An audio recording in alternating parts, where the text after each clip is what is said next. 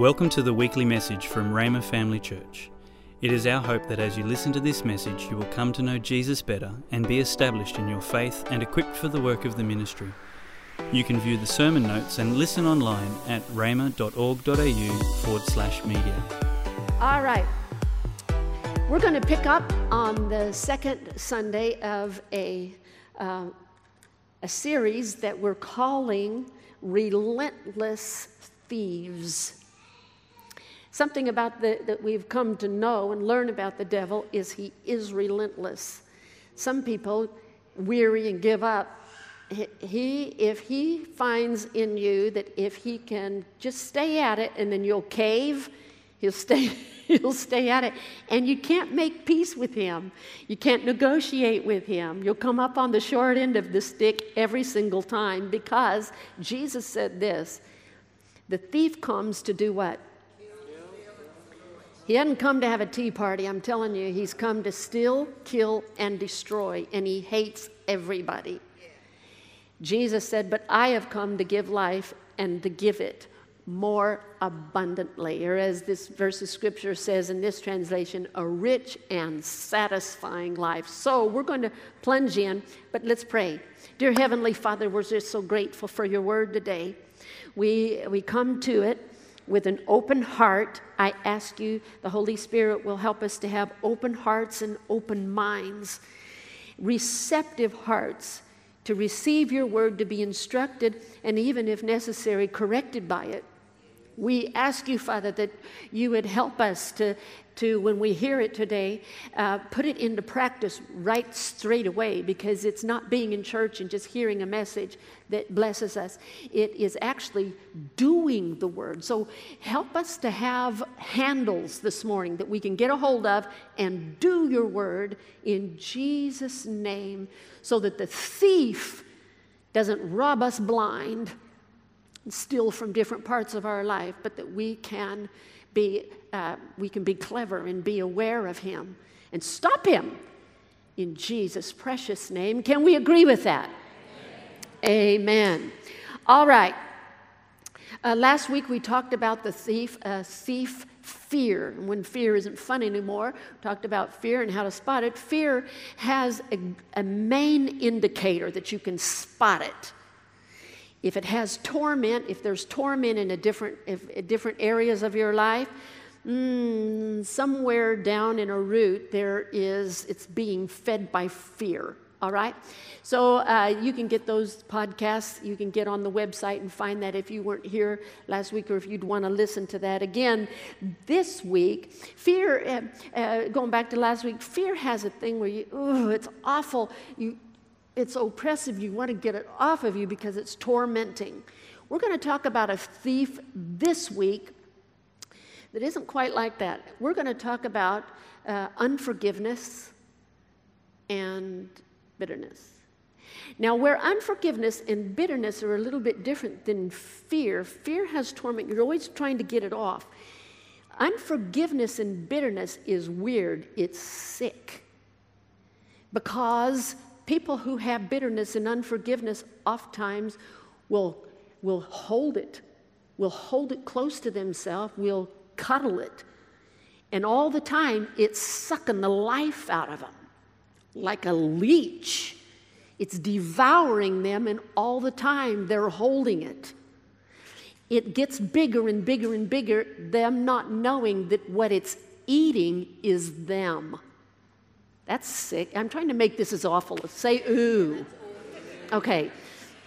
You don't want it, but the weird thing about unforgiveness and bitterness is we come into this real funk place where we'll hold on to it because, I don't know, you feel sulky and you feel it pets it to hold on to it. So we're going to talk about this particular thief and how to beat it today. Look at these. Another word for offense, of unforgiveness and bitterness would be offense. And some years ago, when we first started the church, Tony had me minister one time and along these same lines, and when I thought about offense, I saw it like a fence instead of offense. It was a fence. And so I was thinking about that again too. If we can look at these different kinds of fences that separate you and other people. Because offense can come between you and somebody. You can share the same house, just like this fence. There's a paddock there, and you share the same scenery, the same sky, the same ground, but there's something there. In other words, you share the same house, you can share the same office, you can share the same table sometimes, but there is something there. You can see them, you can carry on conversation with them. You can even pass things through the slats of the fence, and these different bars represent different things that they did, different things perhaps that they said, but you still carry on life and share the same space. Let's look at another fence. This one's a little different. This fence is made with individual rocks, representing that we have strategically and purposefully collected offensive things and stacked it up. You remember what somebody said, remember what they did, and it just stacks and stacks and stacks and stacks until you actually have a wall between. All right? Now let's go to another one. This one is not like, this one is more prefab. This is massive. Something massive happened. It's not built up with individual and single little things. It's like a huge thing that happened, and people, woof, put something up. And even though they share, that same paddock, this person here that's been offended doesn't even want to see the other person. Don't even want to know they're there. And so it's a blockade. Let's look at the next one. Ooch. This one sends a message, doesn't it? That person, there's a fence there, but it's like you get close and you're getting cut.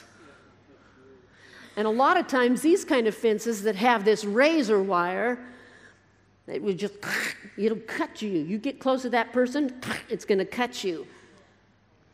A lot of these kind of fences are also in prison yards, and there's also an electric current in there to jack up the pain if you get close. You notice here that it's on one side. A lot of times the person that's on the other side they seem to be skipping about. Seems like life is just going on just okay. It's the person who's been offended that has the razor wire, gets hurt every time they approach that person. The other person, doesn't that just tick you off sometime? You can be so mad at somebody and it just seems like they're just happy, happy, happy. It makes it even worse. Now look at this one. Look at this particular fence. Nobody's happy in this one. On either side, not just one side, both sides, you get close to each other, ooh, you're getting poked because of things that have happened, things that have been said are really hurtful. Poking. You get close proximity, everybody's getting hurt. Let's look at another one. Ah, that's nice. That offense, we're putting flowers on it. So there is a dividing line here. There is definitely a fence, an offense, but we've just learned to deal with it, put a flower on it, share a cup of tea, but it's still there. Sometimes some things in some relationships can just be there. But we've dressed it up. Let's look at the next one. Okay, this one has company. You're in that with, again, these cell blocks No, I'm not just talking about the whole cell. I'm talking about the cinder blocks that are stacked up of different offenses. And this is wrong. This is wrong. The person who has the offense, not done the offense, it's different than a real prison. In prison, the person who did wrong is in there. In what we're talking about today with unforgiveness and bitterness, the person who is not forgiving and offended is the one in the prison. And prisons, in this particular one, you can tell somebody your story and they can become offended too, or maybe they've observed your story and now they've become offended too, and so now you've got company while you're in prison. You get a whole team of people to be in prison with you. But something about prison, what we want to see about this is that the ceilings are just as solid as the floor and the walls. A lot of times with unforgiveness, we're aware of the person that there is unforgiveness to, not realizing that the offense has not just closed you this way, it's also closed you this way, closed you this way, and closed you this way.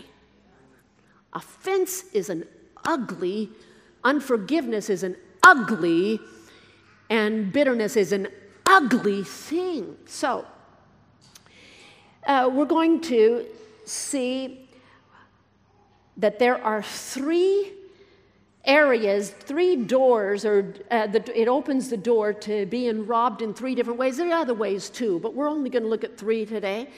And they are that unforgiveness and bitterness affects our ability to receive. I'm talking about receive from God.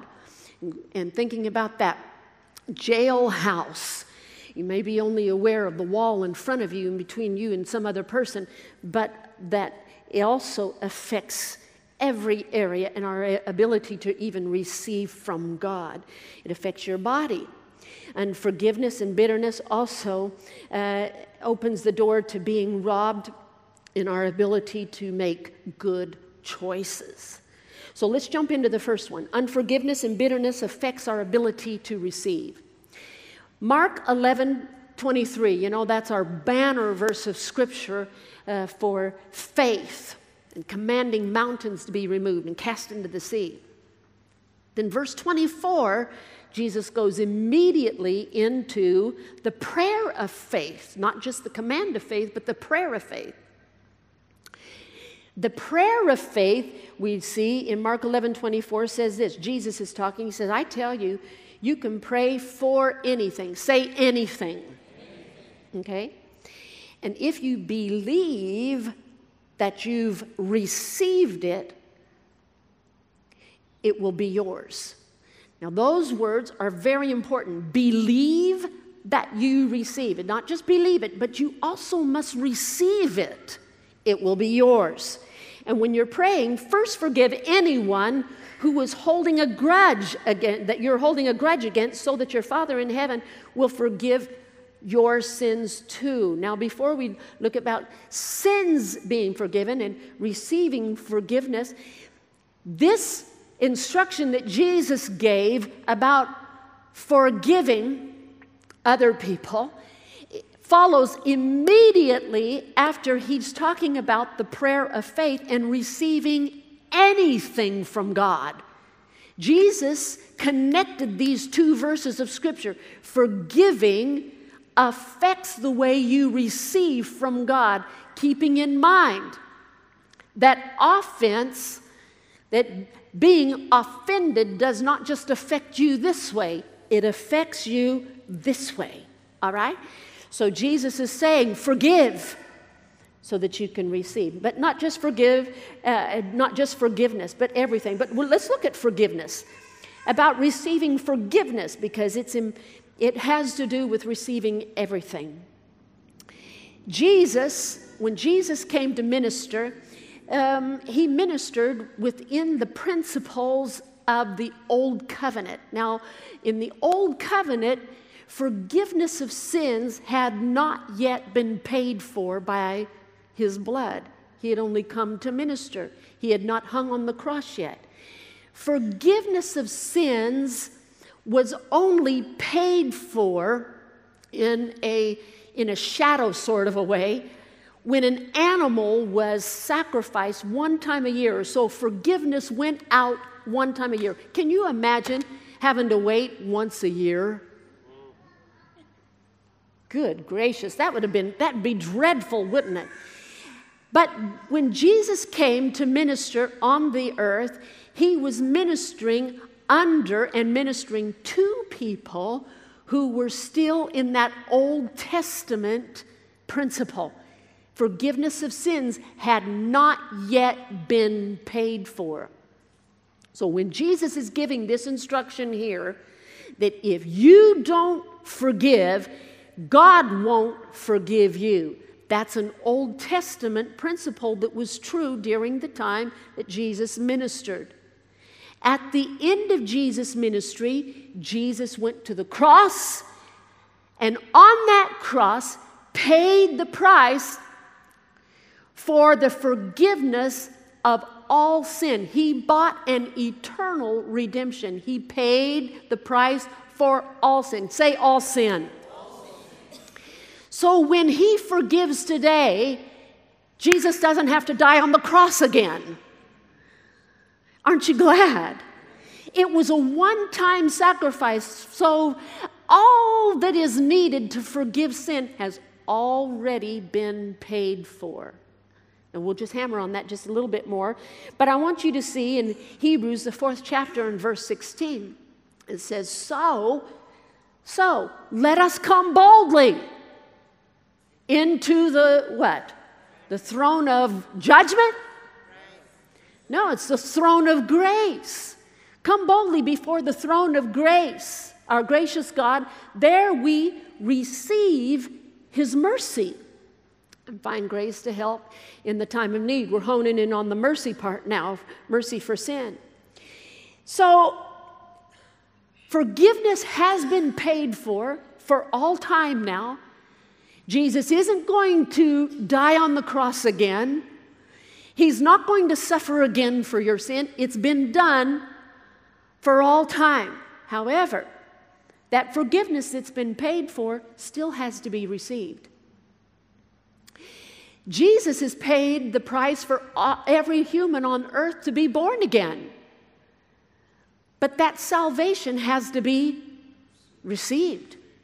Received by faith. God so loved the world that anybody that believes in him will not perish. Salvation is not forced on us. It's not crammed down our throats. It has to be received. Don't you wish you could get somebody to receive it?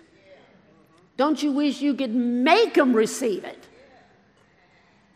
Can you think right now of somebody you just like to slap with it? Be saved. But it doesn't work that way. We receive salvation. We receive forgiveness. All right? Now, so he said it still has to be received. And so 1 John 1:9, which I don't have it up on the screen, but I'd like, if you know that verse of Scripture, for us just to say it right now.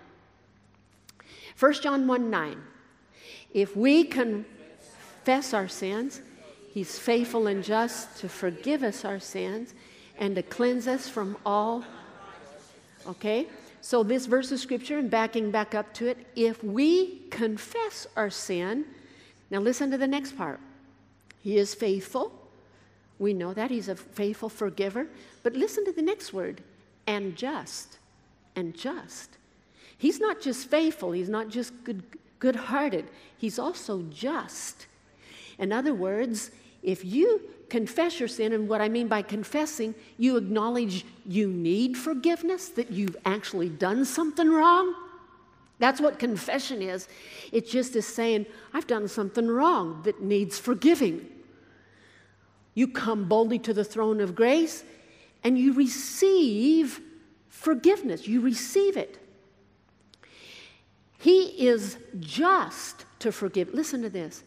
He cannot not forgive you. Amazing. Why can he not forgive you? Why would it be impossible for him to not give you mercy and forgiveness? It's already been paid for. It's already been paid for by his Son. Everything has been paid for, but it must be received. All right? So, let's look at this. You don't have to beg for forgiveness. When we come boldly into the throne room, you don't go in there and beg, God, please, please, please forgive me. What that indicates is that there's a chance that he may not.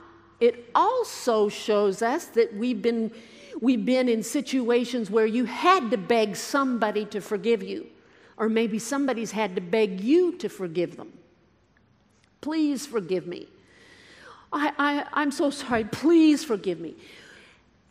We don't have to beg the Father for forgiveness. It's already been paid for. And we can come and receive. Not only that, but we don't come in boldly into the throne room and feel like we have to earn forgiveness. Now, in other people's relationships, in relationships with each other sometime, we'll say, I'm not going to forgive you until you prove to me that you mean it. You prove to me that you are not going to do it again, and elsewise I'm not going to forgive you. Well,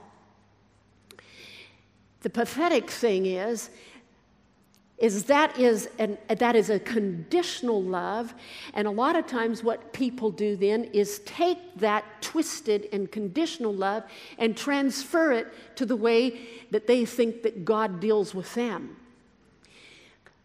Where God has made a way in Christ for us to be like him, there is absolutely no way that his thinking is going to be like ours.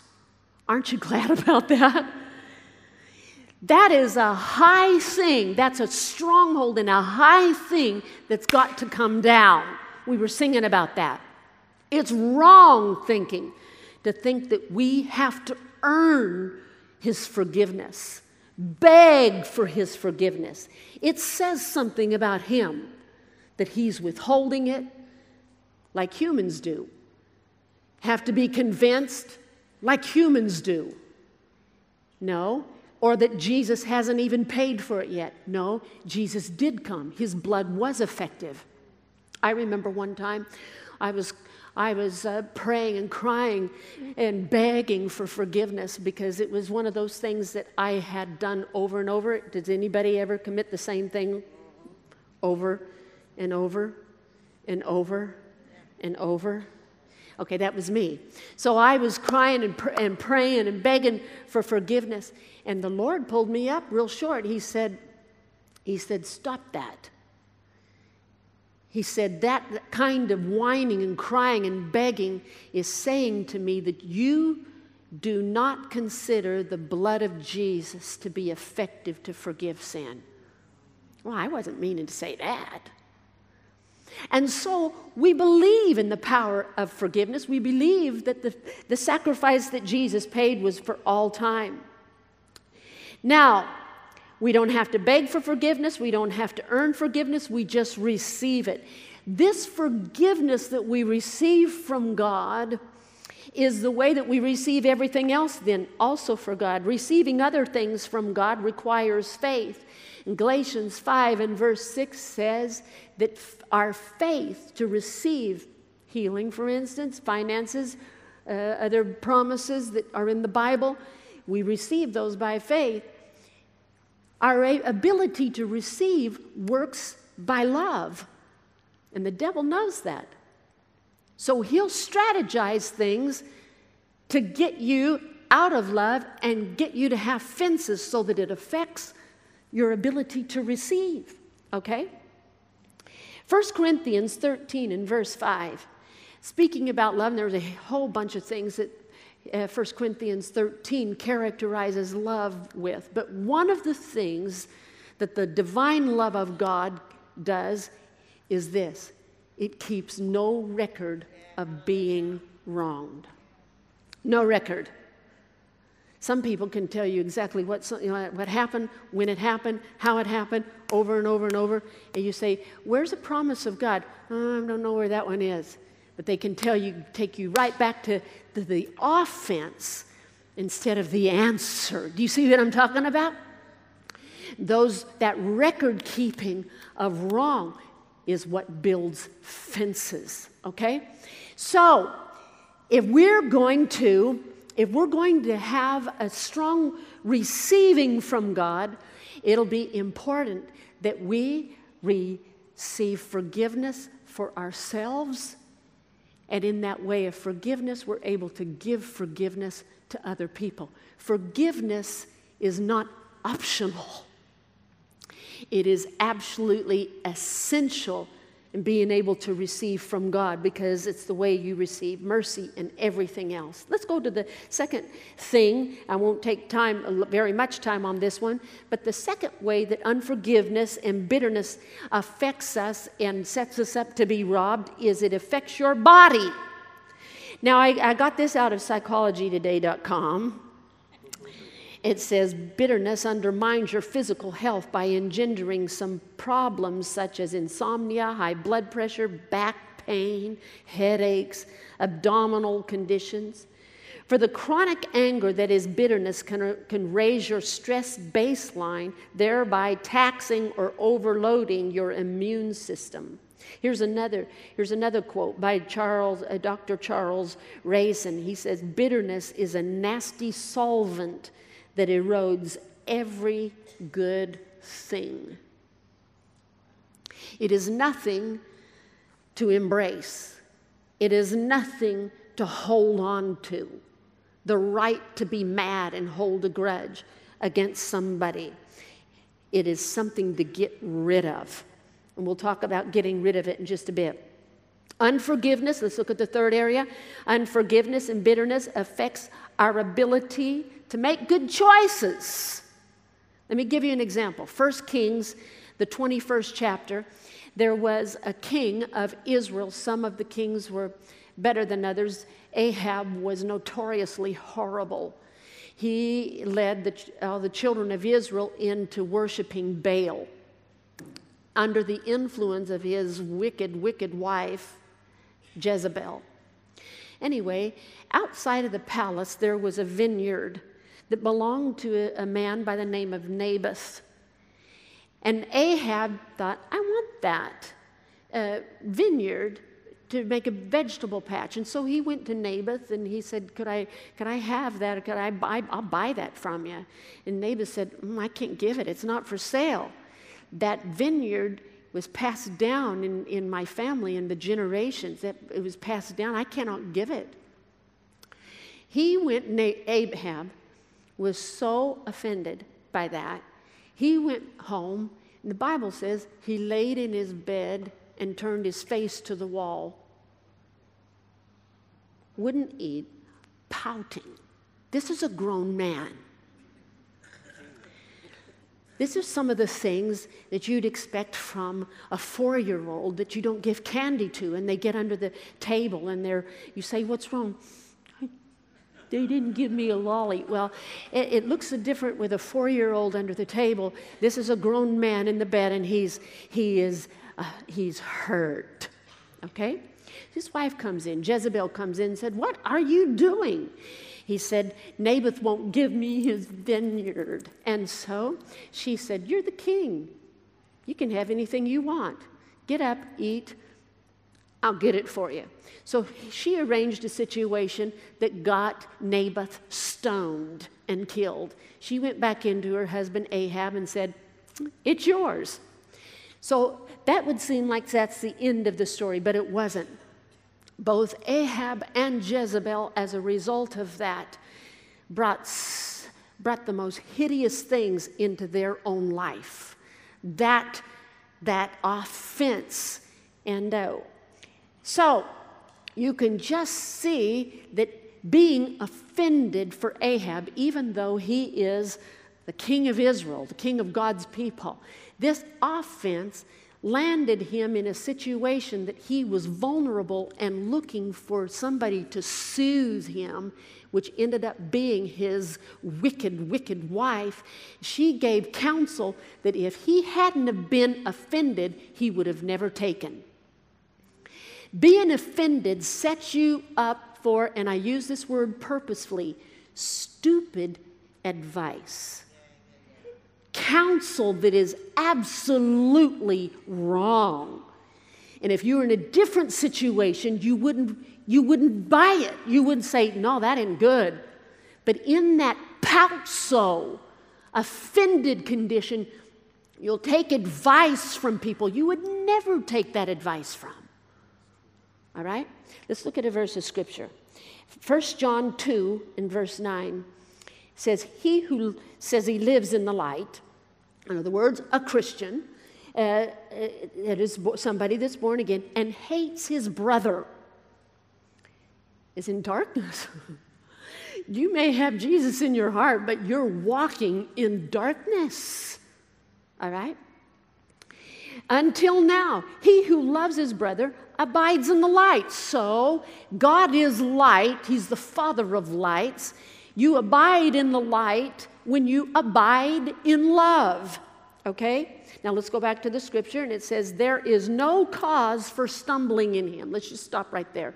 No cause for stumbling. If you abide in the light, you don't stumble around that you would if you were in the dark. No cause for stumble. Now, if you'll read other translations of this verse of Scripture, it doesn't only mean that you stumble, it also means that you don't cause other people to stumble. When you're in the dark, you not only are in a position to trip and fall yourself, but you're also in a position that you can cause other people to trip and fall.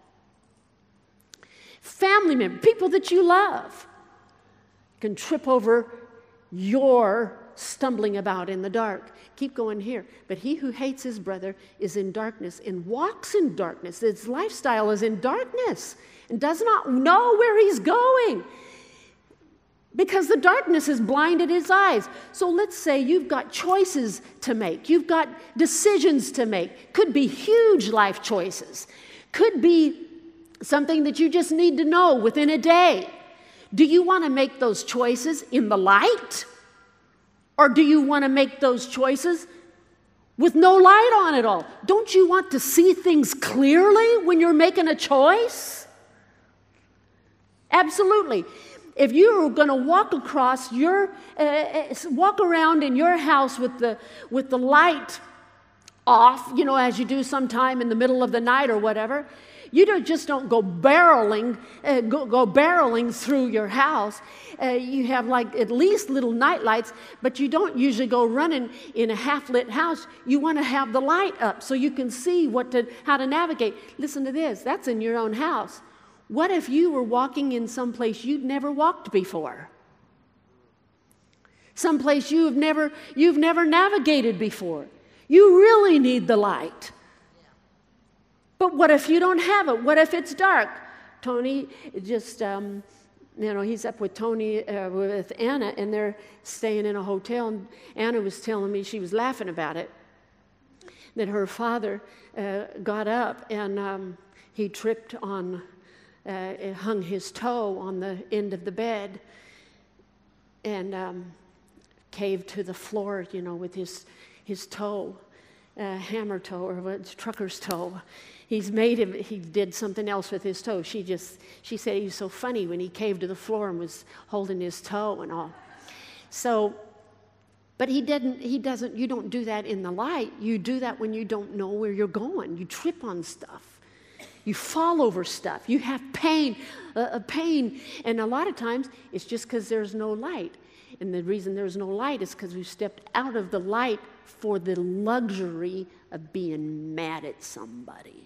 And in that darkness, make life choices or make decisions about important stuff. If you have choices coming up, it's really good to investigate and make sure you don't have any fences up. You don't have anything that's blocking the light. You want to be in the light. Have all the lights on. And if you're having to go from here to there because there's no light on, you know what you have to go by? What do we call it? If you can't see, you have to go by what? You have to go by feel. And nowhere in the Bible does it say the just shall walk by feel. I use feel. Now, if you start reverting to just how things feel, you are such a sitting duck for the thief.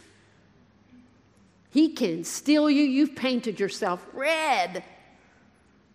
Okay? So, we don't want to go by feeling. Now, I want to, before we get into what we can do to beat these thieves, let's look at something here.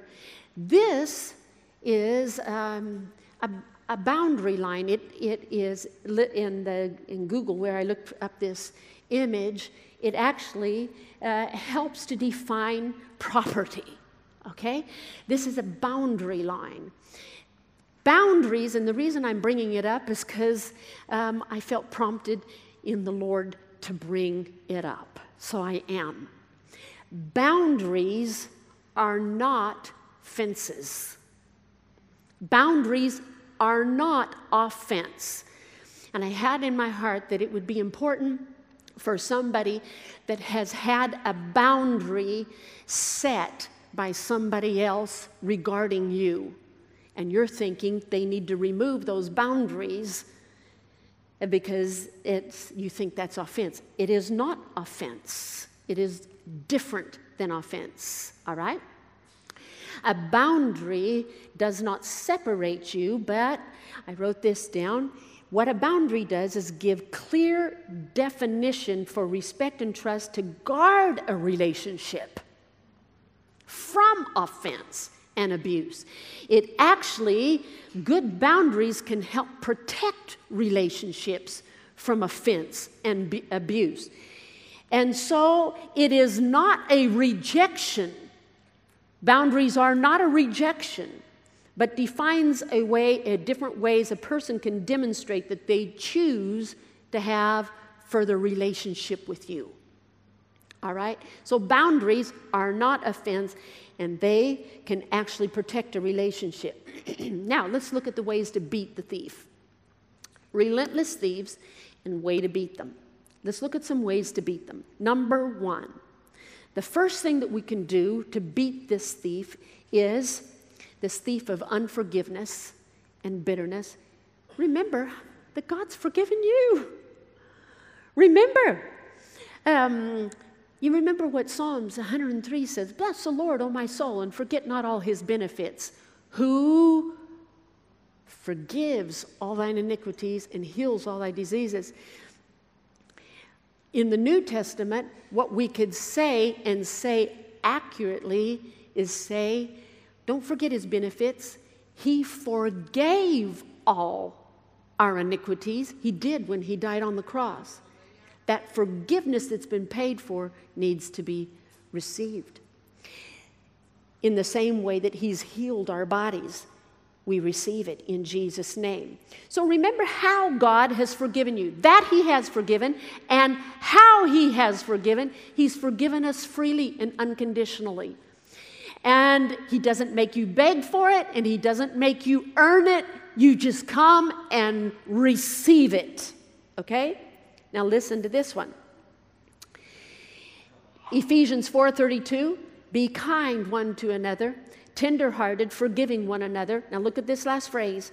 Just as God, or in the same way that God, through Christ, has forgiven you, is the same way we forgive other people.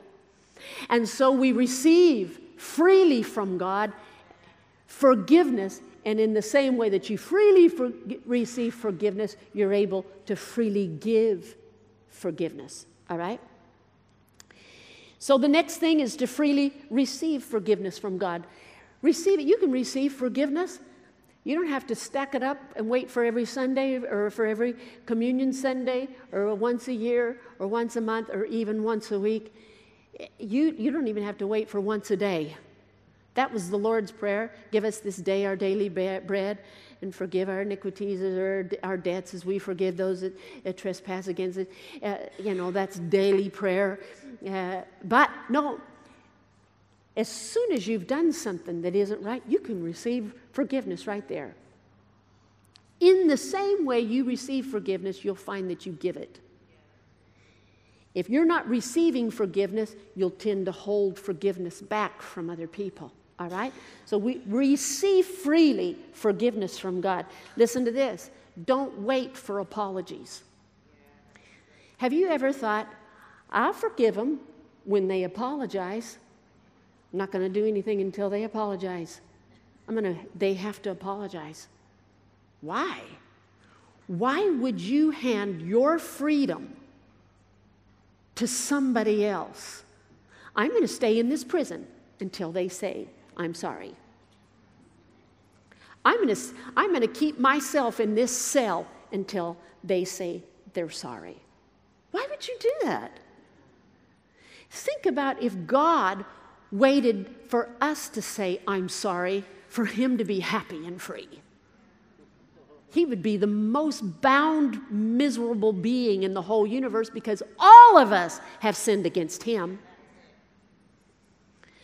God is the most free there is, and because he's not waiting on your apology, he is love. He is life. He is light, and he's giving that way. Don't wait for somebody to remove the fences in your life. You decide, I'm not having them. Apologies aren't for you. They're for the person who did the wrong thing. Recently, there was somebody who received an official apology from somebody who had done them wrong for years. But this person had long since forgiven the offender, long since, and has lived happy and free. When that person that had been offending gave the official written apology, it was like, that's good, I'm glad for you. I've been fine. I've been fine. You want to be fine. And giving forgiveness keeps you free, all right? Now, so don't wait for apologies. The next one is pray for your enemies. Pray for your enemies. That seems wacky, but Jesus started this in Matthew, the 5th chapter, in verse 43. He said, you've heard that the law says, love your neighbor and hate your enemy. But I say, love your enemies. Pray for those that persecute you. In that way, you'll be acting as true children of God, of your Father in heaven, for he gives his sunlight to both the evil and the good, and sends rain on the just and the unjust. Pray for them. I want to tell you a story about that. I went to minister in in Florida. This has been some years ago at this television studio. Did some different meetings down there, and one of the women that were on that team of this television ministry had a horrendous thing happen in her life before. Her daughter, her only daughter, had broken up with her boyfriend, and her boyfriend and then started dating another young man. Well, this ex-boyfriend became insanely jealous and went and knocked on the door of this girl, and when she opened the door, he unloaded a gun in her face and killed her. And so if you have a real bona fide, not just I don't like the way you look at me, or I don't like the way, the tone of your voice wasn't quite nice, or no. This could be a reason to be offended. And so this mother could have lived the rest of her life in a cell that was made from a good reason to live in a cell the rest of her life, if there can be a good reason. Well, she started doing this verse of Scripture, a novel thing for a Christian to do: obey Jesus Christ. We ought to give it a go. See how we go. She prayed for this enemy. As she prayed, and started receiving this mercy from God, praying. This young man wasn't praying for mercy. He was just rotting in prison. And any mother in that situation would be glad he was there. She started receiving this love from God, this mercy from God. She told the prison, she said, I want to talk to that young man. They said, no, it's against regulations. Somebody with this kind of a situation, you cannot talk to him. She said, but you don't understand. I've got something from God to tell him.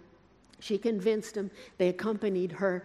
She sat across from this young man, and she looked at him in the face and told him about the love of God and about the forgiveness that God wanted to give this young man for taking the life of her daughter. He took it. He took the forgiveness. And it changed his life, but it didn't just change his in the way that God works. The beautiful forgiveness starts moving and starts affecting. It started affecting other prisoners. And there was a move of God in that prison as a result of this woman obeying the words of Jesus. She has a whole ministry now for people who have had drastic and dastardly things happen to them to get them into this. It has worked in all kind of other prisons. Other prisons have called her on in her ministry to come into them and help parents and relatives that have been devastated. There's hope for anybody. Jesus is giving an invitation for people to come out of prisons of offense, even good reason offense. Come out. And you can come out by receiving his forgiveness in our life and extending and giving that same forgiveness to other people. The last thing we want to talk about today is on occasion you need to make boundaries. You can't go into the detail of that. If the worship team can please come. The boundaries may need to be made to secure a relationship that you value. That we know that there is to be more future in that, and you'd like to know more, I recommend there's boundary series that you can find the books and CDs from by Drs. Henry Cloud and John Townsend. Some really good information about good boundaries. Praise the name of the Lord. I'm going to pray for you. I actually have been praying for you. Been praying for you all the week. I knew Tony had it on his heart that we were supposed to talk about forgiveness and unforgiveness, being a thief. As I've been this week praying, I'll tell you what I saw in the Holy Ghost. I saw such blessing pressing in on our lives, on different ones of our lives, just pressing in. The only thing holding it out were walls of unforgiveness. Not God withholding blessings. God is not withholding blessings from anyone in here. No one. But in releasing, giving forgiveness to people, letting things go, the ceiling that's been above your head. God's been trying to get things to you through all different kinds of ways, but there's been fences of thorns and razor wire or rock walls or whatever. God wants you to release it and let it go. Can I pray for you today? Dear Heavenly Father, we pray today for your receive your love. Can you just receive his love right now? Forgiveness all over this room. The people actually in this room today forgive themselves and not hold themselves in this place of wrong. They receive forgiveness. We thank you, Father, for your unconditional, fully paid for forgiveness today. In Jesus' precious Thanks for listening. We're always encouraged to hear how God is using this ministry to change lives. If you have a story you would like to share about how God is working in your life, please let us know and send us an email at church@rhema.org.au.